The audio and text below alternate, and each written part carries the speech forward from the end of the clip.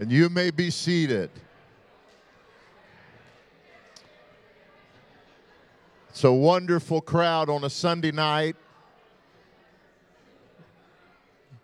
And you don't typically have Sunday night services. This is a tremendous crowd. I want you to see all the teenagers who are here tonight. Young people, if you're in junior high or high school or the university, stand up, would you? All of the teenagers, and let's give the Lord a hand for all these kids. Great to see you tonight, and you may be seated and behave yourself. Amen. It's good to see you, and you're just such a tremendous youth group and a great youth pastor, and I thank God for what he's doing here.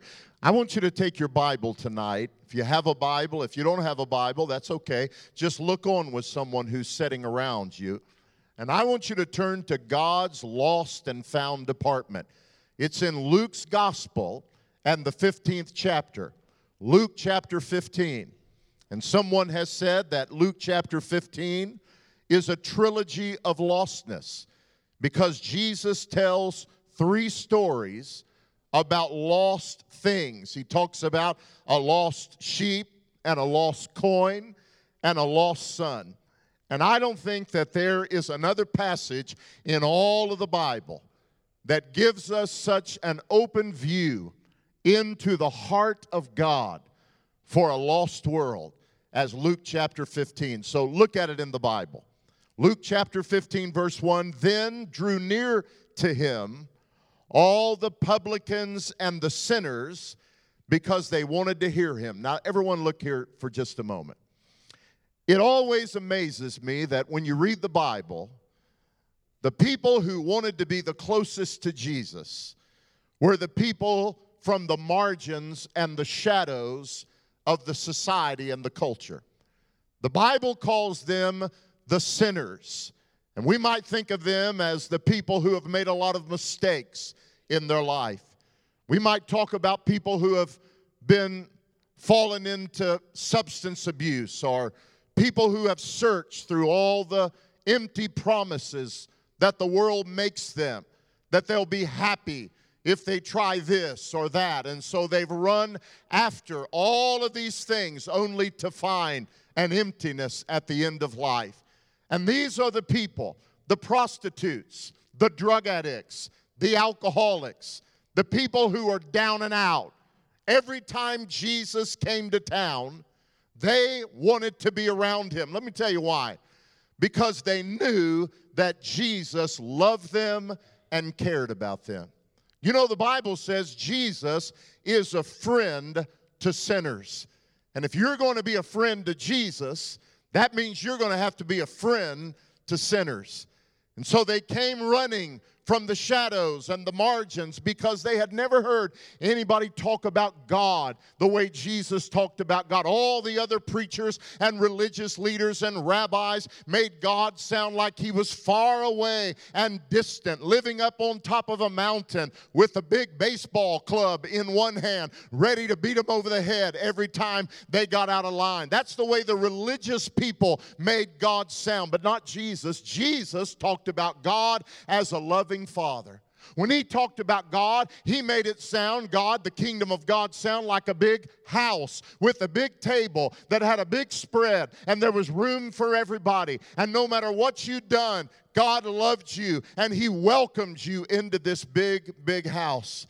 And so all of the people who were the down and out, all of the people from the shadows and the margins came running to hear what Jesus had to say, because Jesus made God seem so real and so loving and so kind. But there was another group of people that always came out whenever Jesus came to town, and they were the religious people. Now, the Bible calls them the scribes and the Pharisees, but I call them the scabs and the parasites. Amen. They were the religious people. They were the people who felt like they had God all figured out. They were the people who had all their theological I's dotted, all their theological T's crossed, and they were the people who were so full of self-righteousness. When Jesus came to town, they were always around, but they didn't come to learn anything because they thought they already knew everything. And they didn't come to be blessed because they thought that it was a blessing for God to have them around. And they didn't come to see the kingdom of God breaking through time and space in the person of Jesus Christ. They came to murmur and complain and grumble. And you know, religious people like Jesus are the same yesterday, today, and forever. Amen. You know, every Sunday, I'm at a different church. I'm 48 weeks a year all over the world. I'm in a different kind of church. I'm in Baptist churches and Methodist churches and Pentecostal churches and non-denominational churches. And sometimes I'm in football stadiums, like I'll be in a couple of weeks in Mississippi, where all the churches come together for 3 or 4 nights to reach their county. And everywhere I go, there are always religious people. And I can always spot them. I can spot them. You know, I love lost people, but religious people make me nervous. Amen. And every church have them. They usually sit about, you better move over. Amen. I mean, they usually sit about right there. They've been sitting there for 30 years. And their mama sat there before them, and their grandma sat there before them, and that's their pew. And if you're a guest and you just accidentally happen to sit in their pew, they'll stand there and mean mug you until you move over. Amen. I'm talking about religious people. Listen, some of the meanest people I've ever met in my life go to church every single solitary Sunday. They got a face so long, it looks like they can stand straight-legged and lick buttermilk out of a gopher hoe and never move an inch. That's a long face where I come from. Amen. I mean, always murmuring, always criticizing. Matter of fact, every time the pastor comes and says, man, I got a vision to reach this city. I want to fill this building up with every drug addict, every alcoholic, every person who's lost and who needs God. They're always the one to find fault. Well, how much is that going to cost? We've never done it like that. And I don't know if they'll be comfortable in our kind of church. Every time I see somebody like that, I want to say, sister, stand up and lead us in a word of criticism. Amen. You know what I'm saying? I mean, because they're always negative and always complaining. It's always been that way. God, deliver us from religious people at Beach Haven Baptist Church. Amen. And so Jesus comes to town. All of the sinners come out to hear him. All the religious people come out. And they notice that Jesus is hanging out with the sinners. Matter of fact, after he got finished speaking, a lot of times, one of them would say, hey, Jesus, we're having a party over at my house. Will you come out and just hang out and go to our party with us? And you know, Jesus never turned down a party invitation one time. And it made the religious people very uptight because religious people are always worried about the outside and the forms and the rituals and the ceremonies. And they have long ago lost sight of what really matters. And what really matters is people. And so when they saw Jesus hanging out, fraternizing, and even eating, because religious people were always uptight about what you ate and how you ate it and whether or not you ate it in the right utensil and whether or not you washed your hands. And Jesus was just hanging out, having fun with all his sinner friends. And when they saw that, the Bible says that they began to complain. And when Jesus heard their complaining, the Bible says he decided to tell them some stories. And look what he says. What man of you, if he had 100 sheep and lost one of them, does not leave the 99 in the wilderness and go after that which is lost until he finds it? And when he has found it, he lays it on his shoulders, rejoicing. And when he comes home, he calls together his friends and neighbors and says to them, rejoice with me, for I have found my sheep which was lost. I say unto you, likewise, there is more joy in heaven over one prostitute, over one drug addict, over one homosexual person who comes to Jesus than over 99 self-righteous church people who feel like they have no need for repentance at all. That's what Jesus said. And just in case they didn't get the point, he told them another story. He said, what if there was a young woman whose father had given her as a part of her dowry a headband? And this was the custom in this day, that a father would give his daughter a headband with 10 silver coins. And the coins were very valuable, and the father would give his daughter this headband and the 10 silver coins as part of her dowry, just in case the marriage didn't work out, or maybe there was a divorce, or maybe the husband died, or the family fell into financial difficulty, so that his daughter and her children would not be entirely destitute and without sustenance. And Jesus said, suppose this woman and her husband decided to go out with some friends one night, and she wore, as a token of her daddy's love, those 10 silver coins in the headband. And when she came in, maybe it was a little bit late, and so instead of taking the headband and folding it up and putting it in its proper place, maybe she just kind of pitched it to the side, and when she did, one of the silver coins was jostled from its setting, and it hit the ground and rolled over into a dusty corner, and it was lost. Jesus said, what would she do? He said, well, when she got up the next morning to find that the silver coin was missing, she would light a candle and get out a broom and do something evidently she hadn't done in a while. She'd clean her house, amen. And so she'd sweep and search and sweep and search until she found that silver coin that was missing. And Jesus said when she finds the silver coin, she calls all of her friends together and says, rejoice, for I have found the coin that I had lost. Likewise, I say unto you, there is joy in the presence of the angels of God when a church builds a new sanctuary. Is that what your Bible says? If it is, throw it away and get another one. Amen? That's why we rejoice. We rejoice. Now, I thank God for buildings, and you're going to build a building, and I thank God for that, but don't you ever worship that building. That building is nothing more than a wrapper around ministry, and that building is a gift from God for you to fill up with hurting people who need Jesus. And if it's not going to be that, listen, my friend, it would be better to shut the whole thing down than to stand before God and have Him say, oh, what you do with that beautiful building and all that beautiful stuff I gave. Well, we enjoyed it for ourselves when God's given it for you, listen, for you to reach this city. Listen, this city is lost. Amen. Half the people in this city didn't go to church anywhere this Sunday. In Athens, Georgia, there is drug addiction, and there is every kind of problem in this city that you have in every major metropolitan area of the United States. Every situation that you find in Atlanta, you find right here, and maybe even more. And while we come to church and sing songs that we don't mean, and listen to sermons that we're not going to do anything with, and play church games, this city is going to hell. Amen. And God wants to break our hearts over that tonight. And then Jesus tells the final story because He doesn't really want to talk about sheep and He doesn't want to talk about coins. He wants to talk about people. And so He says, suppose there was a man who had 2 sons. Now, I'm from Texas, so let's use our sanctified imagination for a few minutes and say that this man was a big cattle rancher, because we got a lot of cattle ranches in Texas. So he had 2 sons. He had an older son, and the older son was always seemingly perfect. He had it all together. Anybody got an older brother like that? Amen. He always kept the rules. He always did what was right, at least from all outward appearances. He always cleaned his room. He always made good grades. He always said yes, sir, and no, sir, and yes, man, and no, man. He had a strong work ethic. He was always working, always excelling, but he was a bit prideful. He walked with a kind of arrogance.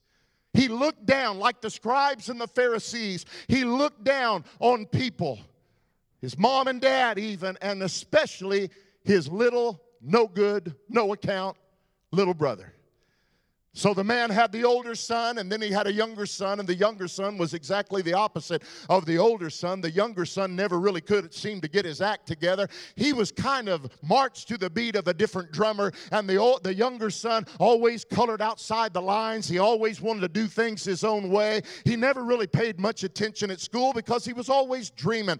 Had big dreams and big plans about what could be with his life if he could just ever escape the confines of his family and the cattle ranch and his big brother who was always criticizing and looking over his shoulder. And so let's say that it came time for the younger brother to graduate from high school. And so he came to his father. Jesus said, what would happen if the younger son came to the dad and said, Dad, I think he probably said something like this. I think he said, you know, Dad, this cattle business, I'm just not cut out for this. And I know my older brother loves it, and I know you love it, and your daddy loved it, and I know it's kind of what our family does, but I'm not really this. This is not what I'm into at all. Dad, I got big plans for my life. And Dad, I'm graduated now, and I think that the thing for me to do, me and my buddies have been talking about it, and I think we can start a business. If we could just get enough capital, I think that there's some opportunities for me in the big city in the next country. And Dad, you're not getting any younger, and one day you're going to die, and a lot of this stuff's going to be mine anyway. So Dad, I was just wondering if I could go ahead and get my inheritance that's coming to me. And I think when the father heard that, because he loved both of his sons, he loved his younger son. There was just something about his charismatic, dynamic personality. He had a big smile. He flashed that smile, and he could charm you. And his dad looked at him and said, Son, I understand what you're saying. And Mom and I have been talking about it, and we got a plan. We think that if you would stay around here just for a year or two and maybe do some schooling, some more schooling, and get a little more education and work here, we think we can find a position that would fit your talents and your gifts. And we just don't think, son, that you're ready to move away from home yet. And the son looked at his dad and said, Dad, I'm going with your blessing or without your blessing. And so the Bible says the dad liquidated some assets, sold some cattle, got the money, gave it to his son. And he said, by the way, son, your mama had a special coat made for you. Nobody's got anything like this. She had it tailored just custom for you, and it's a beautiful coat, and we want to give this to you because we love you. And son, I bought you some brand new shoes. I've got some like it, and you always were looking at my shoes, and so I got you a pair of shoes just like my shoes. And son, before you go, I had a ring made for you, and I've got one, and your big brother's got one, and your grandpa had one. It's our family crest, son, and I want you to wear it, and I want you to remember, no matter where you are, how far you go, you can look down on that ring, and you can think about home, and son, you can always come home. The boy took the money out of his dad's hand and was about to go out the door. And the dad said, son, your mama's in there. She's cleaning up after breakfast, and she's crying, son. She loves you so much. Why don't you go in there and just give her a hug and give her a kiss and tell her you're going to be all right? And so the son went in dutifully and kissed his mom and then walked out the door. I don't know what kind of transportation they had back then, those days. Maybe he got on his Cadillac. Amen. His Cadillac. Come on, work with me, church. Amen. He got on his Cadillac and he drove that Cadillac as far and as fast as he could go into what Jesus says was the next country. He wanted to get to a place where nobody knew his dad, nobody knew his name, nobody knew anything about him. And boy, when that young man hit that town, everybody knew it. He was a good-looking, charismatic kid, so when he found the local watering hole, he walked in. The place was full. He flashed that big smile and began to take the money out. He had that brand-new coat on, that flashy ring, those brand-new shoes. Everybody was saying, man, who's the new guy in town? And he said, drinks on the house. It's all on me. And he had a lot of friends, and they welcomed him, and he spent his money freely and made some investments. But after a while, the economy, the local economy of that city and country began to take a nosedive, and he spent all his money. And of course, when you spend all your money, you don't have any friends. You lose your money, you lose your friends. And pretty soon he looked around, and nobody was patting him on the back anymore, and nobody was talking about how handsome he was anymore. And his rent came due, and he looked at that coat and said, man, this has got to be worth something. So he sold the coat so he could make his rent. And then the groceries ran out, and he looked at his shoes and thought, man, I can't eat these shoes. And so he sold his shoes to buy some groceries to fill his hungry stomach. And the last thing to go was the ring. Because he was in a different country, he didn't speak the language, and because he didn't pay attention in school, he really wasn't very well educated and equipped in the job market, and he couldn't find a job, except Jesus said for one man who was a sadistic man in another country who had a pig farm, and he thought it'd be funny to have a Jew out slopping his hogs. And so here's a young Jewish boy, lost his ring, lost his shoes, lost his coat, lost his money, lost his friends, and he's out slopping hogs. And every now and then his boss would walk by and smile and laugh at him and said, "How you like those hogs, Jew boy?" And he was slopping those hogs, and one day he got so hungry that his mouth began to water and his stomach began to growl, and he reached down and got a big handful of the pig slop, and he was about to put it in his mouth when the owner walked by and said, "Hey, boy, put that down. You can't eat that. That's for my pigs."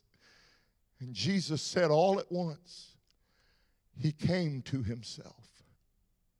He came to himself. It was almost as if he could smell the biscuits cooking in Mama's kitchen. And he could feel the warmth of a nice room that they had provided for him all of his life and the embrace of the strong arms of his daddy. Jesus said, the boy said, "Here's what I'm going to do. I'm going to get up out of this pig pen and I'm going to go home to my daddy. And I'm going to say to my daddy, Daddy, I have sinned against heaven. Everything you've ever taught me, everything I ever heard from you. I went to church and I was taught God's word, and we prayed before we ate, and I always heard about the God of Israel, and I've turned my back on all of it. I've sinned against heaven, Dad, and I've sinned against you, and I've sinned against Mom, and I'm not really worthy to be your son anymore. If you'll just put me out to work, I'll sleep out in the bunkhouse. You got a bunch of men out there, and you always treat them right, you treat them fair, and I'll just go to work for you, Dad, because I'm not really worthy to be your son anymore." And so the boy got up and began to walk back home. And meanwhile, back at the ranch, I don't think that there was a day that went by when that old man and his wife didn't hold each other at night. You ever been there? Your son, your daughter's a million miles away from everything you ever taught them, and it's breaking your heart. And I think they held each other at night, and they cried, and they got down on their knees, and the man took his wife by the hand and said, "Honey, let's don't give up on God. Let's remind God of his promise." And I think they got on their knees and they said, "God, we dedicated that boy to you, and that boy belongs to you. Lord, don't forget us. You said if we would raise up our son in the way he should go, then when he's old, he won't depart. Lord, bring our boy home." And I think every morning after breakfast, that old man would walk out to the edge of his field, and he'd cup his hand over that hot Middle Eastern sun over his eyes, and he'd look out, squint out through those old eyes, longing for the day, thinking maybe this will be the day when God will answer my prayer and my boy will come home. And sure enough, after breakfast one morning, the old man went out to the corner of his field, and he looked out, and up over the horizon came a shadowy figure. And the closer that figure got, the more the man's heart began to beat, and his eyes began to fill up with tears as he said, "Man, that looks like my boy. I think that's he's a lot skinnier than my boy was when he left home, but I think that's my boy." And then that man did something that no dignified Jewish man of his age in that culture would ever do. He girded up his clothes, his loins, his skirts around him, and he began to run as fast as those old legs would carry him toward that figure. And the closer he got, the more it came into view, and that was his son. And the closer he got, his heart began to beat. And he got right up to his son, and his son had his little speech all worked out. You know how when we do something we know is wrong and we got to explain to our parents, we have our little speech all worked out. And so the boy started in with the speech, "Father, I have sinned against God. I have sinned against you." And the father interrupted him in mid-sentence and said, "Hey, my boy's come home. Hey, when my boy left, he had some shoes. He doesn't have any shoes. Bring him some shoes. And when he left, he had a robe. He doesn't have a robe. Bring him a robe. And his ring's gone. Bring him a ring. And kill the fatted calf, because this my son was lost and is found. This my son was dead and he's alive. This my son has come home." That is the grace of our God. Come on, somebody, give God some praise in this place. That is the grace of our God. Woo! Praise God. Well, the older brother was out in the field working. He's always working. And he heard the commotion up at the big house. And one of the servants started heading toward him, and he said, "Hey, what's going on up there?" And the servant said, "Man, you are not going to believe this. Your little brother, who your parents have been crying out and praying and talking about and asking God to bring him home. Your little brother has finally come home. Now, he looks rough, man, and I can tell that he's been through a lot, but he's home and he's safe, and your daddy's throwing a party, and we're having a big barbecue, and your dad sent me out here to get you to come to the big house and welcome your little brother home. And when the older brother heard that, just like the scribes and Pharisees, he puffed up with anger, self-righteousness. And he said to the servant, you go tell my daddy that I am not coming up to the big house to welcome that no good, sorry little brother of mine home. And so the servant went and gave the report to the father, and when he did, it must have broken the father's heart, because Jesus said the father went out to meet the older son. And look what he said. He said in verse 29, Daddy, all these years I've served you. I never transgressed at any time your commandment. I kept all the rules, and you never gave me a party that I might make merry with my friends. But as soon as this son of yours, who has devoured all your money with whores and drugs and alcohol, as soon as he comes home, you're going to kill for him a fatted calf. I'm not going to come to that party. And the dad said, son, you're ever with me, and all that I have is yours. But it was right that we should make merry and be glad. For this your brother was dead and is alive again. He was lost, and now he's found. Everybody say lost and found. Now, what is Jesus trying to teach us? I think Jesus is trying to teach us that people are valuable. No matter who they are, no matter what they've done, no matter what they look like, no matter what color they are, no matter what kind of grades they make, no matter where they've come from, no matter how many crimes they've committed. Look at me. There is nobody in Athens, Georgia that Jesus does not love, and that Jesus did not die for, and that Jesus does not think is valuable. Amen? I think that's what Jesus is trying to say. You see, the value of something is determined by the price that someone is willing to pay for it. And you know how valuable you are to God? You're so valuable that God was willing to bankrupt heaven and turn his pockets inside out and give his best, give his son to come and bleed and suffer and die on the cross so that your sins could be forgiven and rise from the dead so that you could become a brand new person. Jesus is trying to tell us that people are valuable. I read a medical report not long ago in a medical magazine. I was in a doctor's office and I was just reading, and some scientists did a study on the value of the elements that comprise the human body. So much potassium and all these different elements. And here's what they found out. They said that the average person, if we were to take all of the chemical compounds that make up our body, the average person is worth about $10. But did you know that you're much more valuable than that to God? Amen. You know what Jesus said?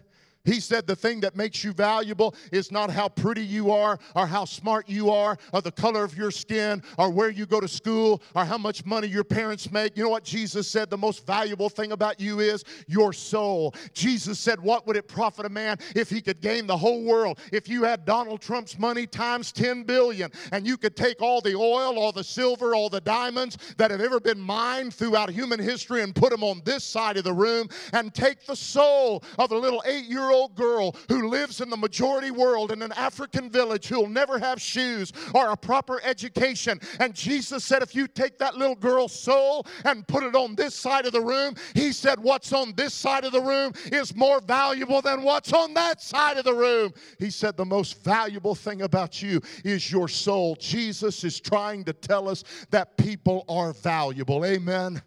Now let me ask you a question. Are people valuable to you? When's the last time you shared the gospel with anybody?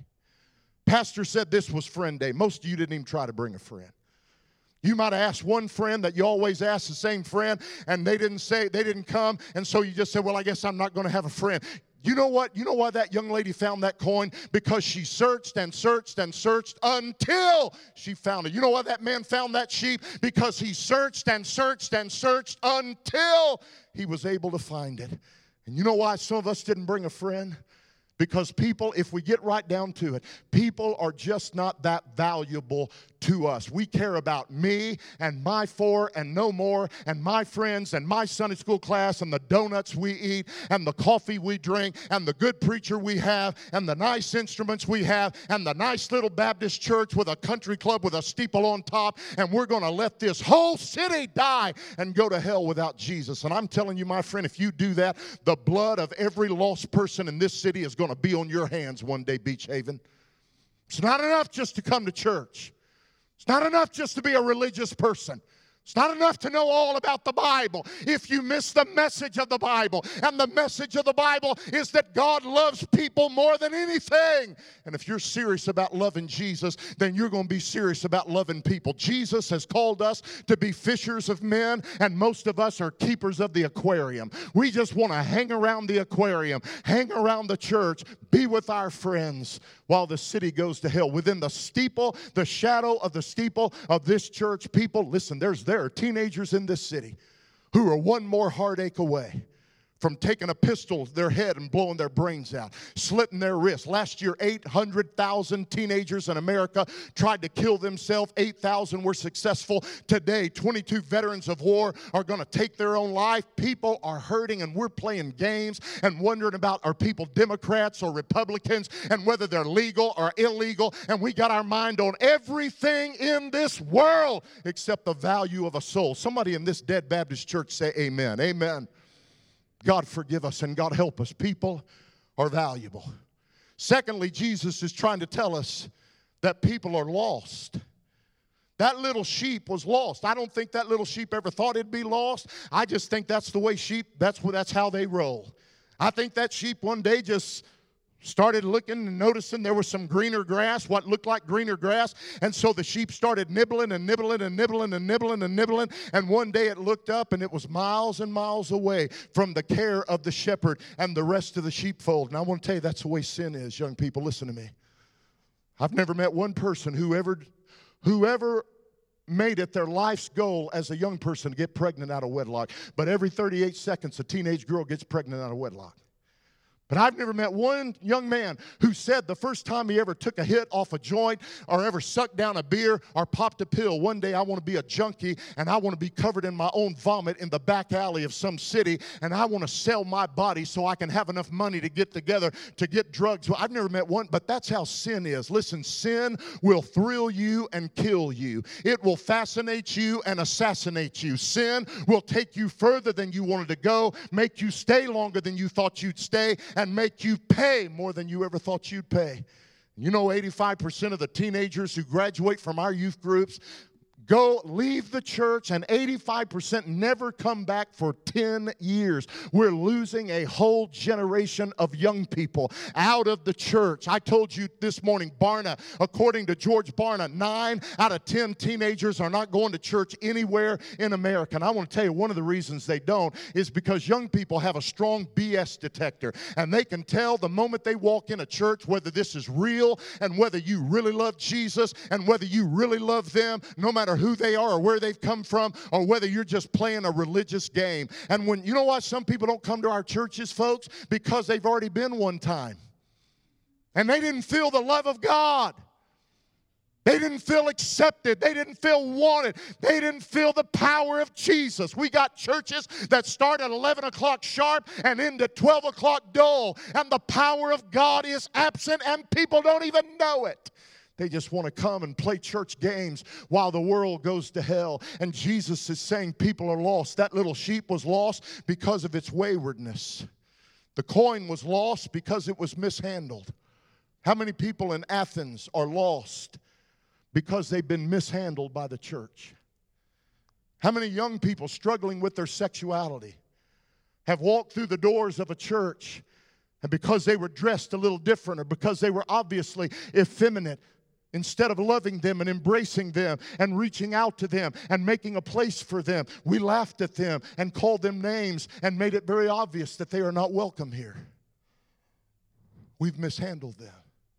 If they don't drive the right kind of car, thank God for Beach Haven, where everybody is welcome and everybody is loved no matter who you are. When you walk through that door, we love you. Amen, church? We love you. We welcome you. We thank God for you. But we've mishandled people. And the young boy was lost because of his own rebelliousness. And I think it started when he got to junior high, when he started thinking that his friends were smarter than his parents. When his mom told him to do something, he kind of rolled his eyes and thought, man, I don't want to listen to her. And when he started thinking that his dad was old fogey and his dad didn't know what he was talking about, his dad wasn't cool and his friends were cool, and so he started sneaking around behind his mom and dad's back and he kept coming to church. He always went to church, but he had a different life. He had a different life when he got with his friends. And I know a lot of young people who reach 13, 14 years old, and they don't want to be told what to do anymore. I'll never forget a young man that came up to me in my church one time, and he said, nobody's going to tell me what to do anymore, preacher. He said, my parents aren't going to tell me what to do. He called his dad his old man. He said, my old man's not going to tell me what to do. My mom's not going to tell me what to do. The school's not going to tell me what to do. He stuck his finger in my face and said, you're not going to tell me what to do. He said, nobody is going to tell me what to do anymore because I'm leaving in the morning and I'm going to go join the army.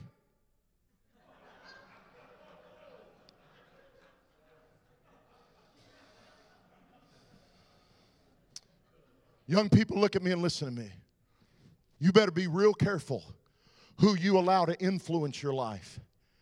Now, I'm not talking about winning your friends to Jesus. I'm not talking about that. I'm here right now because when I was a drug addict, an alcoholic, and a criminal, there were 3 girls in my high school who reached out to me and they wept over me and they loved me and they shared the gospel with me, and I thank God for it. But you better be real careful who you allow to influence your life, because none of those girls would have ever dated me. Amen. And I have a 16-year-old, 17-year-old girl.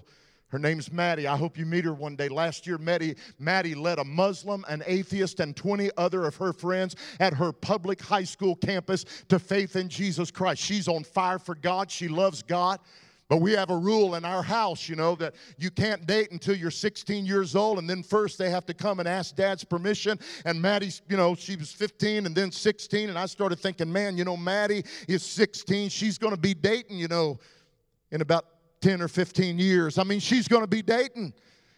And man, it's a scary thing when you think about the birds and the bees and the cars and the keys and the mistakes that people have made in dating relationships. Young people, listen to me. I'm not so sure that dating is such a great idea at all. But if you do date, don't be a missionary dater and don't flirt to convert. Amen.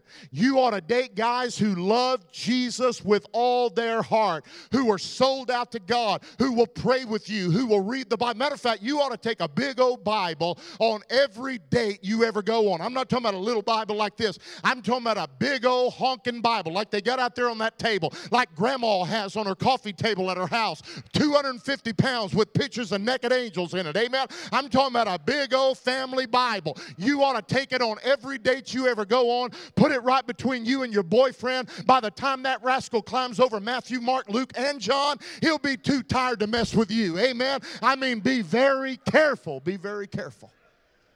Be very careful who you date.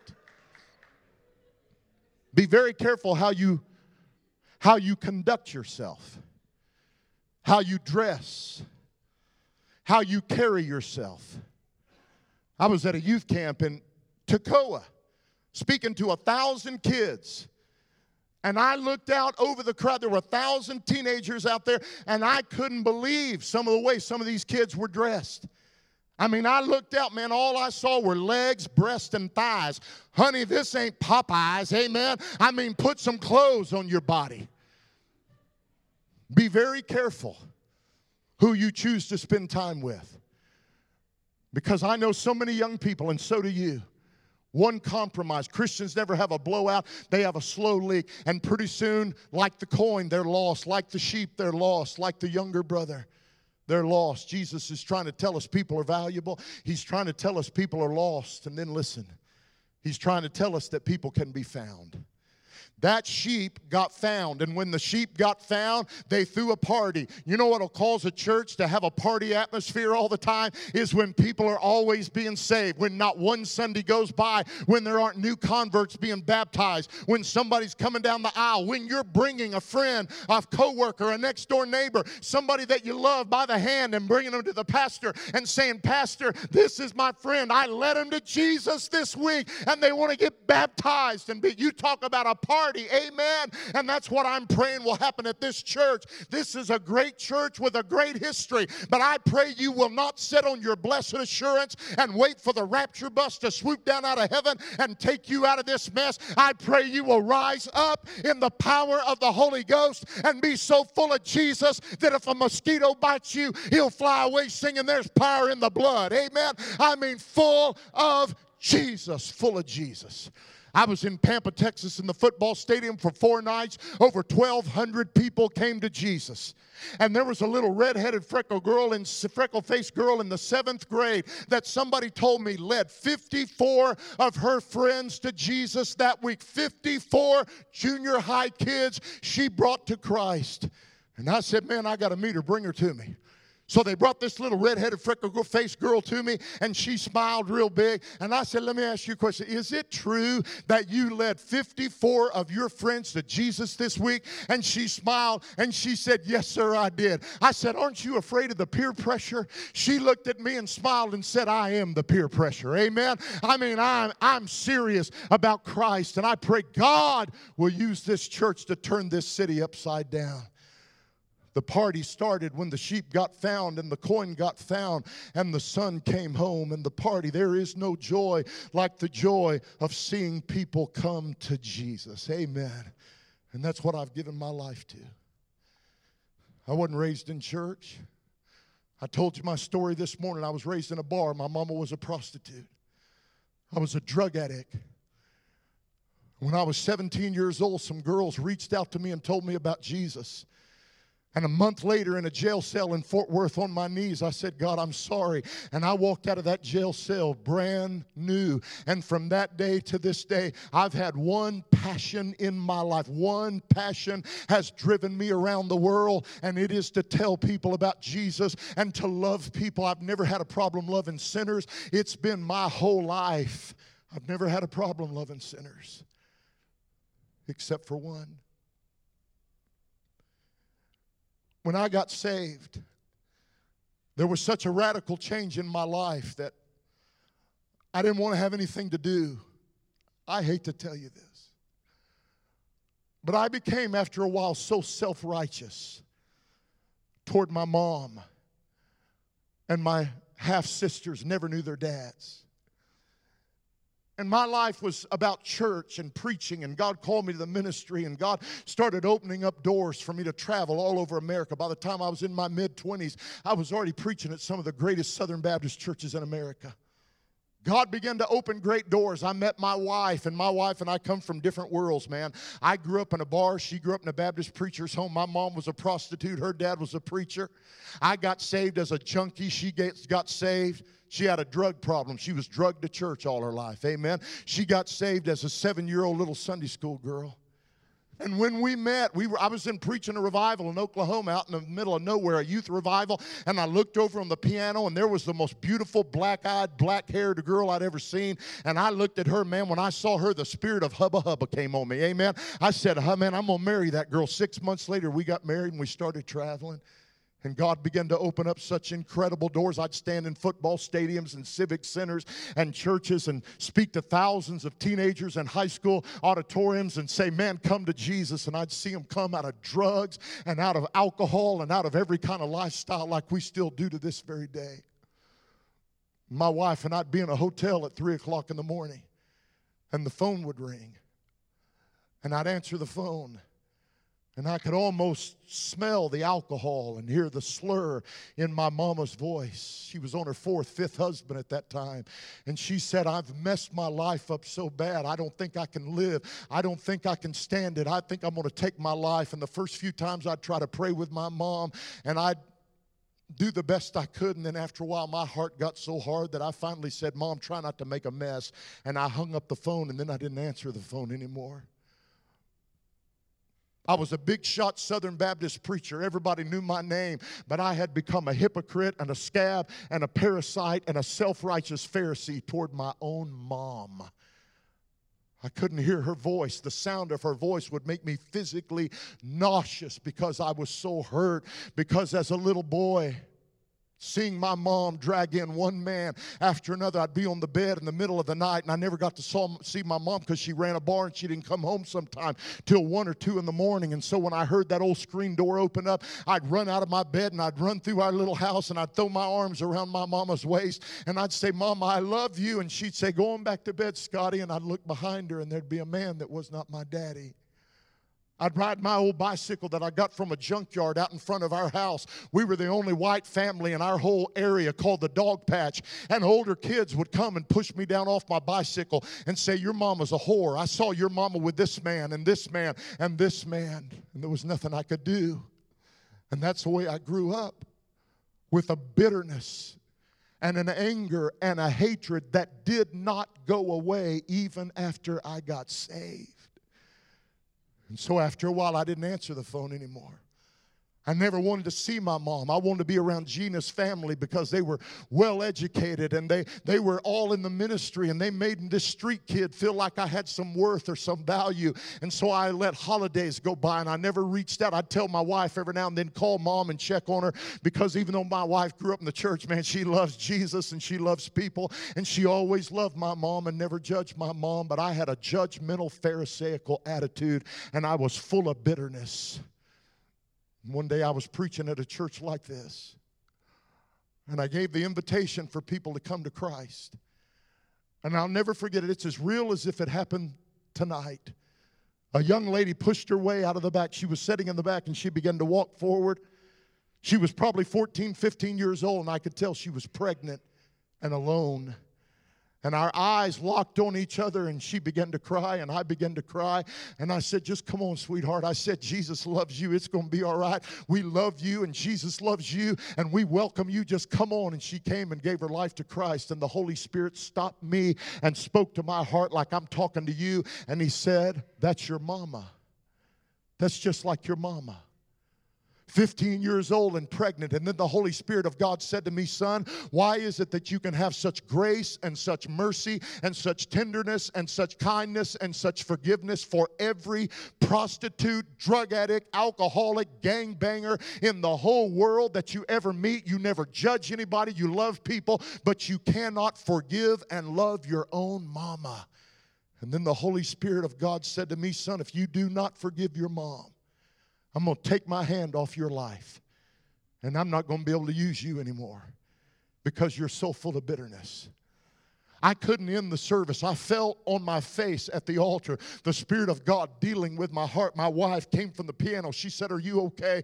I said, "I got to get to the hotel." I went to the hotel. I literally went in a closet and shut the door, fell on my face, broken before God, asking God to forgive me. And the Holy Spirit said, "Pick up the phone and call your mama." And I hadn't talked to my mom in months and months and months. And my mama was always so proud of me. You know, my mama was married a bunch of times, and at this time she was living in Shreveport, Louisiana, and her husband owned a bar, and she was working in a bar, and she had all these girls that worked for her. My mom was the most beautiful woman. I mean, man, when she walked in a room, every head turned. She looked like something out of a movie. She was a beautiful woman, and she would always tell those girls that worked for her, "I know my life's messed up, and I'm an alcoholic, and my life's doesn't count for much, but I have a son who's a preacher, and he's a good man, and he has a beautiful wife, and they have a little girl. And I know I'm not much, but my son is a real man of God." And when my mom picked up the phone, I could tell she was excited to hear my voice. And I said, "Mom." And she said, "Son, it's so good to hear you. I haven't heard from you in such a long time. Is everything okay? Is Sarah okay? Is Gina okay?" And I said, "Mom, everything's okay, but I need to come see you tomorrow." And she said, "Oh, son, I'd love to see you. I haven't seen you in such a long time." And she said, "Is Gina going to come? Or are you going to bring Sarah?" And I said, "No, Mom, it'll just be me." And the next morning, I got up at the crack of dawn, got in my car, got on I-20 out of Dallas, and went east to Shreveport, exited Line Avenue, went down to the corner of Line and Urey, walked into an old Shoney's, and there in the corner, in a booth, 2 cups of coffee, was my mama.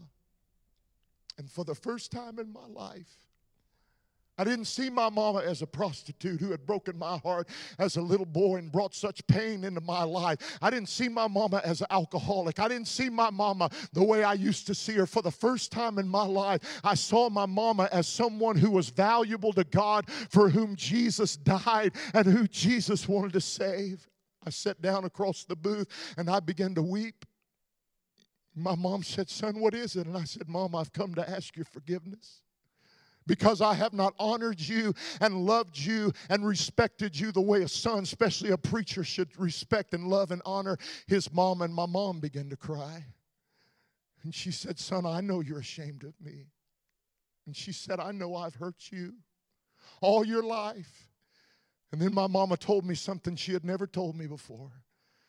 She said, "Son, when I was 12 years old, your grandfather, my dad, was an alcoholic. He was a carpenter who was very gifted, but because he was alcoholic, he drank up everything that he ever made and didn't take care of his family. They called him and his wife barflies. They'd be gone for 2 or 3 weeks at a time and leave my mom. When she was 7, 8 years old, she could cook breakfast, lunch, and dinner for her 3 siblings. My mama made it to the 8th grade because there was a godly school bus driver who would park out on the old country road and walk all the way to a barn that they tried to turn into a house and walk in and say, "Gail, get up and get Jimmy up and Phyllis up and little Eddie up. You don't want to miss school again." My mama wouldn't have made it to the 8th grade if it wasn't for that man. And my mom said, when I was 12 years old, your grandfather came home and he brought 2 or 3 of his friends from work, and they started drinking, and it got later and later. She said, "I was 12 years old, but I already looked like a grown woman." And she said they were so drunk that my dad said to his friend, "If you want to have sex, there's my daughter. You can have sex with my daughter."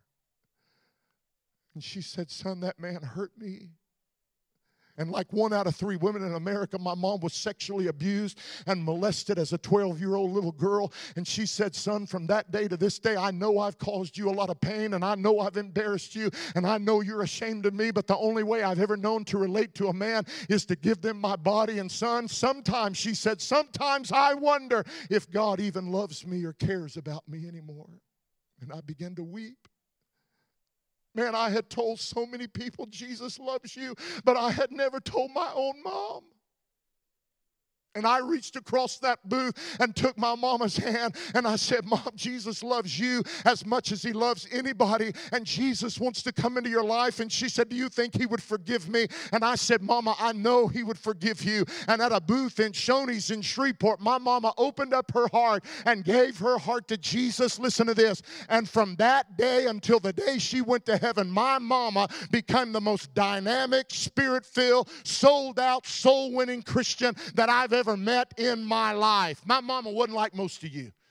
Most of you didn't try to bring a friend today. You never try to bring a friend. You think that you're doing God a favor just to show up at church. You have no burden and no concern for the lost. My mama wasn't like you. My mama would bring row after row after row of the craziest looking, most messed up people I have no idea where my mama found all these people, but she would bring them week after week after week. That was her whole section. And she'd come up to me before church, and here's what she'd do. She'd say, "Now, son, don't look over there. Don't look over there."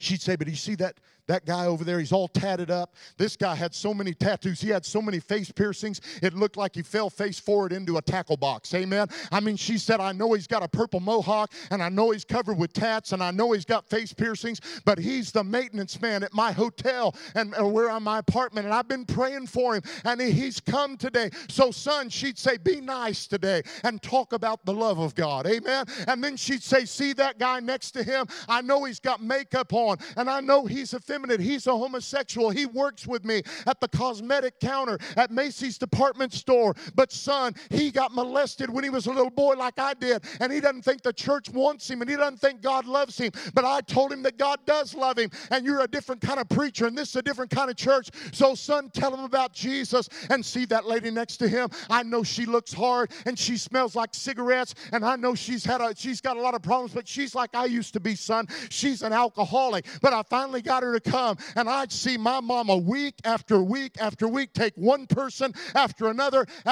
by the hand and bring them to Jesus. You know why? Because the one who has been forgiven much is the one who loves Jesus much.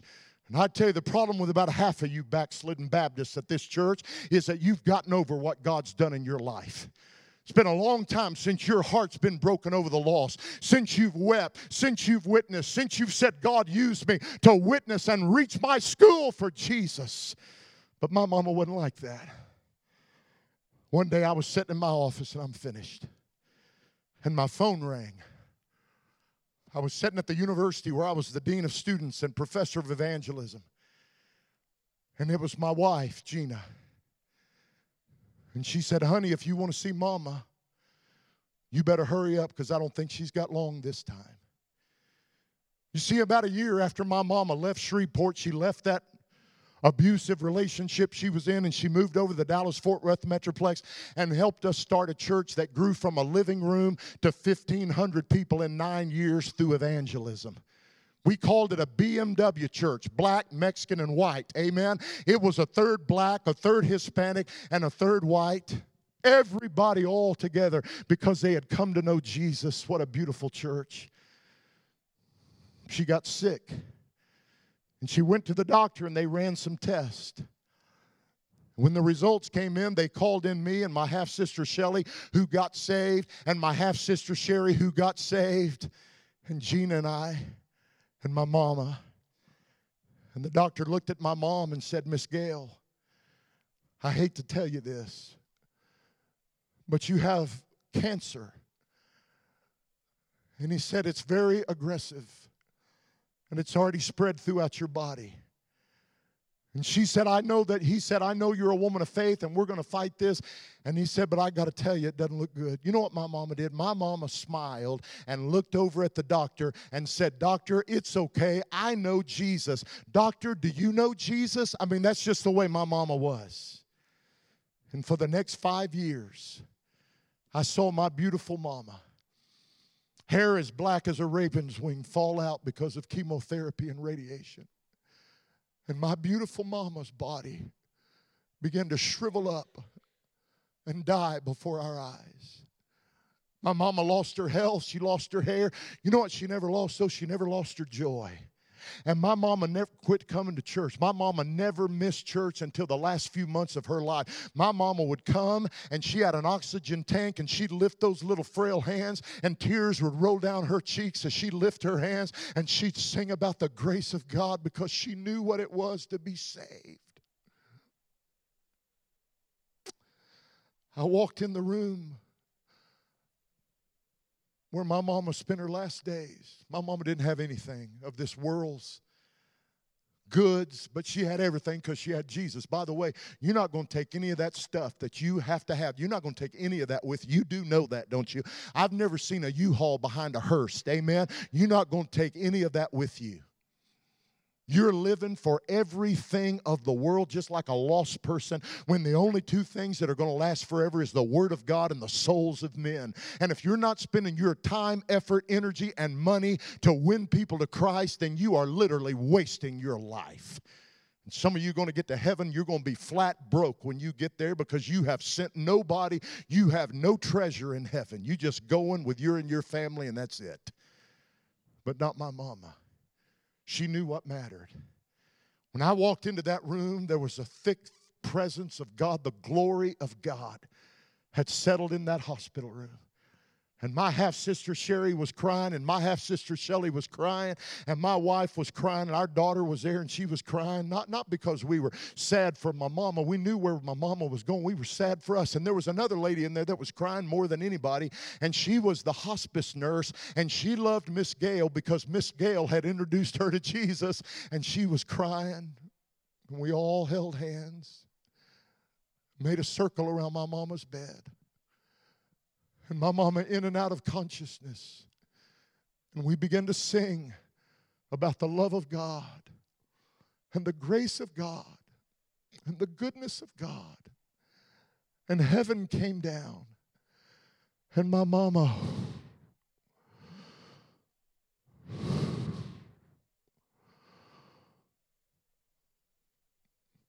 when my mama opened her eyes, she saw Jesus. Look at me. My old prostitute, 4 or 5 times married, we lost count. alcoholic mama is in heaven right now. She's not in the back seat of the bus of heaven. She's not in the projects of heaven. She's not in heaven, the annex of. My mama is in the same heaven as the mother of Jesus. My mama is in the same heaven as the wife of Billy Graham Ruth. My mom's in the same heaven as my mother-in-law, who, as far as I know, never sinned one time in her whole life. My mama's in the same heaven, not because my mama was good. You don't go to heaven because you're good, and you don't go to hell because you're bad. You go to heaven because God is good. And if my mama was right here, she'd be the first person to tell you, I'm saved by the grace of Almighty God. I want everybody in this room to bow your head and close your eyes all over this room. Heads are bowed, eyes are closed. And the Spirit of God is moving in this place.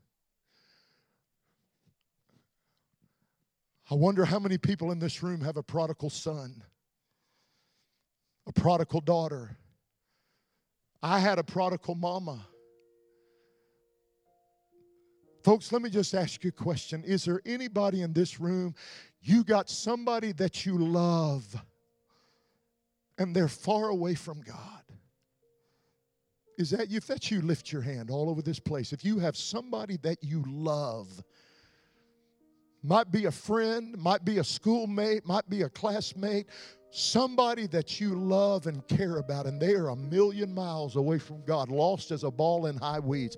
They're as lost as the sheep, as lost as the coin, as lost as the sun. And by the way, you know who the most lost person in that parable was? It was the older brother. The older brother was more lost than anybody. He never left the father's house, but he never knew the father's heart. He was just like the scribes and the Pharisees, self-righteous. And I'm wondering if there's anybody in here that'd be honest enough to say, Scott, I struggle. Sometimes I think I'm better than other people. Sometimes I look down on other people. I judge them. I make an instant judgment based on the way they look. And I don't even talk to them. I don't even try. God, forgive me. God, I'm so sorry. I'm so sorry. Listen, there's not a prostitute in this city. Jesus loves her as much as he loves you. He loves the junkie just as much as he loves you. He loves all of us. And I'm wondering how many in this room would say, I have somebody that I love, somebody that I care about. They're a prodigal, they're away from God. And I want to see God bring them home. If that's you, I want you very quietly and very reverently to get up out of your seat.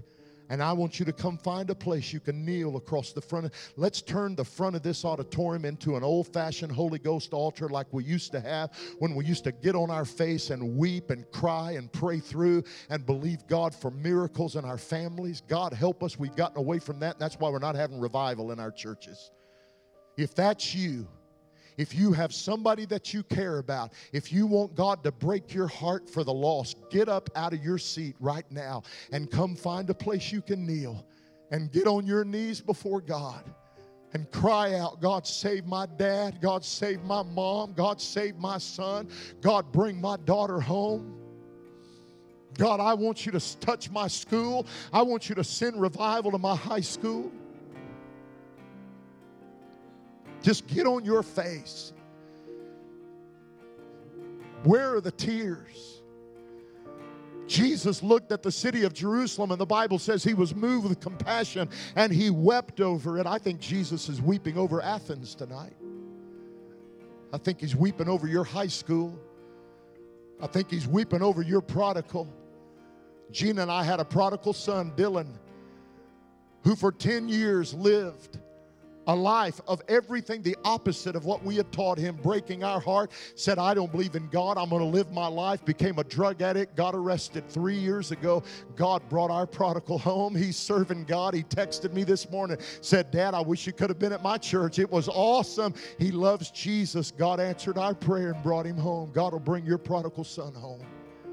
Just come get on your knees and cry out to God and ask God to break your heart and ask God to move in this church. And by the way, if you have a friend who's down here weeping over one of their kids or one of their loved ones, come weep with them. Come and kneel around them. Put your arm around their shoulder. They won't